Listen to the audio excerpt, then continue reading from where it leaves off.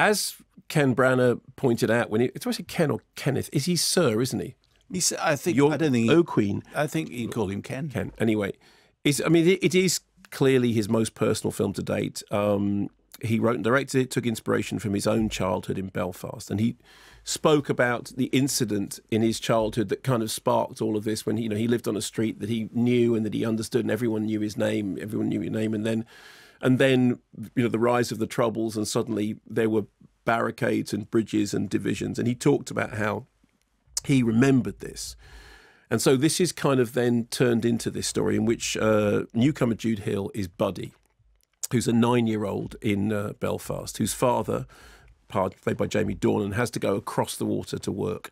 And he's left largely in the care of his mum, and his concerns are the concerns of a 9-year-old.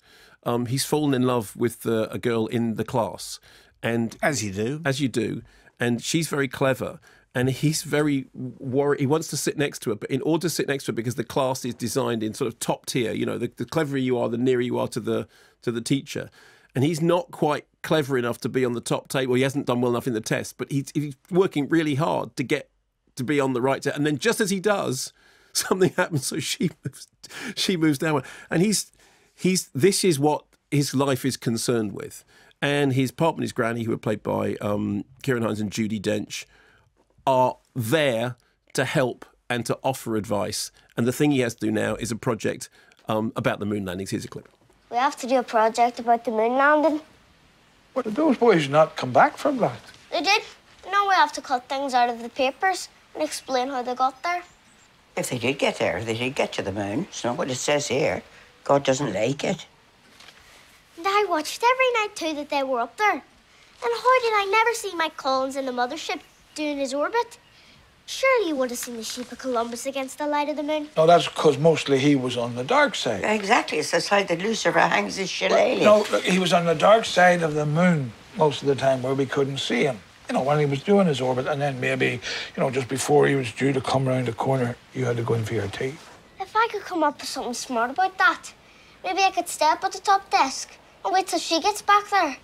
Or you could say the moon's made of green cheese and drop down a place. Or you could do the project together, you and a young lady. You get the same marks and maybe end up on the same seat together. I mean, it's not possible to listen to that without beaming, No, is it? agreed.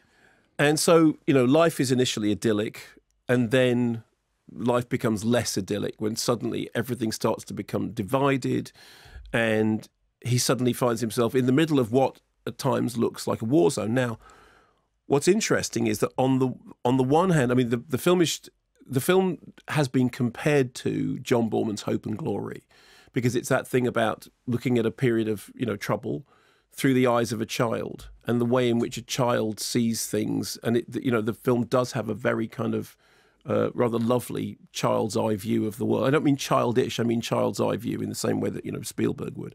Also, like Alfonso Cuarón's Roma, it's presented in black and white. And when you asked Branagh about it, he said, well, partly because I remember the past in black and white, and partly because it enabled me to do Infinite Shades of Grey, which fits the deeper subject matter of what's going on in the story. And that black and white is then interrupted with flashes of colour, specifically when they go to the cinema. Chitty Chitty Bang Bang is suddenly in full colour. There's a lovely moment in which there's a reflection, a colour reflection in the glasses of his granny, isn't it? And they're watching the screen, and you see the colour reflected. And I mean, throughout cinema, people have done that, black and white. I mean, whether it's Rumblefish or Schindler's List, or, that idea about you have a black and white film, but it has little flashes of colour. And it's a technique which is not new and unique, but it's used rather well. And it's used rather well in terms of that. You go to the cinema and everything's in glorious widescreen and Technicolor. The thing I do want to flag up is just what a debt this owes to Terence Davis. And Terence Davis's early films, certainly in that thing about the memory of going to the cinema and the cinema being, magical. There are things in Belfast when you look at it and you look at Buddy looking at the screen and you look at the way in which that's portrayed. That is absolutely something which owes a debt to Terence Davis. And I say that as a compliment. And the reason I say it is because I'm pretty certain that Belfast is going to win Best Picture. I mean, obviously we're not in nominations yet, but it's the reason I think it is because on the one hand, it's, you know, critics like it very much and it feels personal.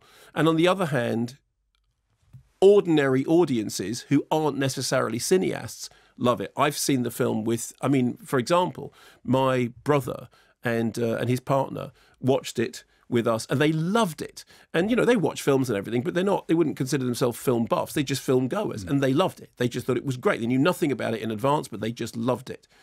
And I feel the same way about that, you know, that sweet spot when it comes to a best film is, I mean, I know that things like Power of the Dog are being, you know, very, very touted for best film, but this feels to me like it has that perfect balance. And Terence Davis has a new film which is coming out. I'm a huge fan of Terence Davis, and I just want to kind of acknowledge that this is a field that he has ploughed previously. And you know, you talked about the Van Morrison thing. I mean, the best thing you can say is that you listen to these Van Morrison tunes and you remember what it was like to listen to Van Morrison without feeling conflicted. And there are so many smile out loud moments in the midst of, you know, what can at times be a dark and tumultuous story. Yeah. You'd have to be pretty hard-hearted. Not, I mean, you know, you could say, well, it's, you know, it's slightly schmaltzy and it's slightly, every now and then it's a little sticky. But you'd really have to be a Grinch not to come out of it beaming. Yes. Also, a point which is going to come up in one of the letters from one of our listeners, there's a sequence towards it, it's not a spoiler, where Jamie Dornan does Everlasting Love by The Love Affair. Yes, which is a strange moment. Yeah, but I thought it was terrific, and I love that song. It has one of the greatest openings to a pop song ever. Yeah, and it just sings. Da, da, da, da. Yeah, I've seen the movie 3 times now. The last time was with a whole bunch of new people. I hadn't seen it before, and exactly the same experience as you had with your family. They just absolutely. Can I ask you, because about that sequence, did you imagine that it's a fantasy sequence, or that it's, how real is that? No, sequence? I think. Oh, I hadn't thought of it as a fantasy. I thought it was real. Okay. Anyway, fine. let me do these emails, and then we'll come back to you.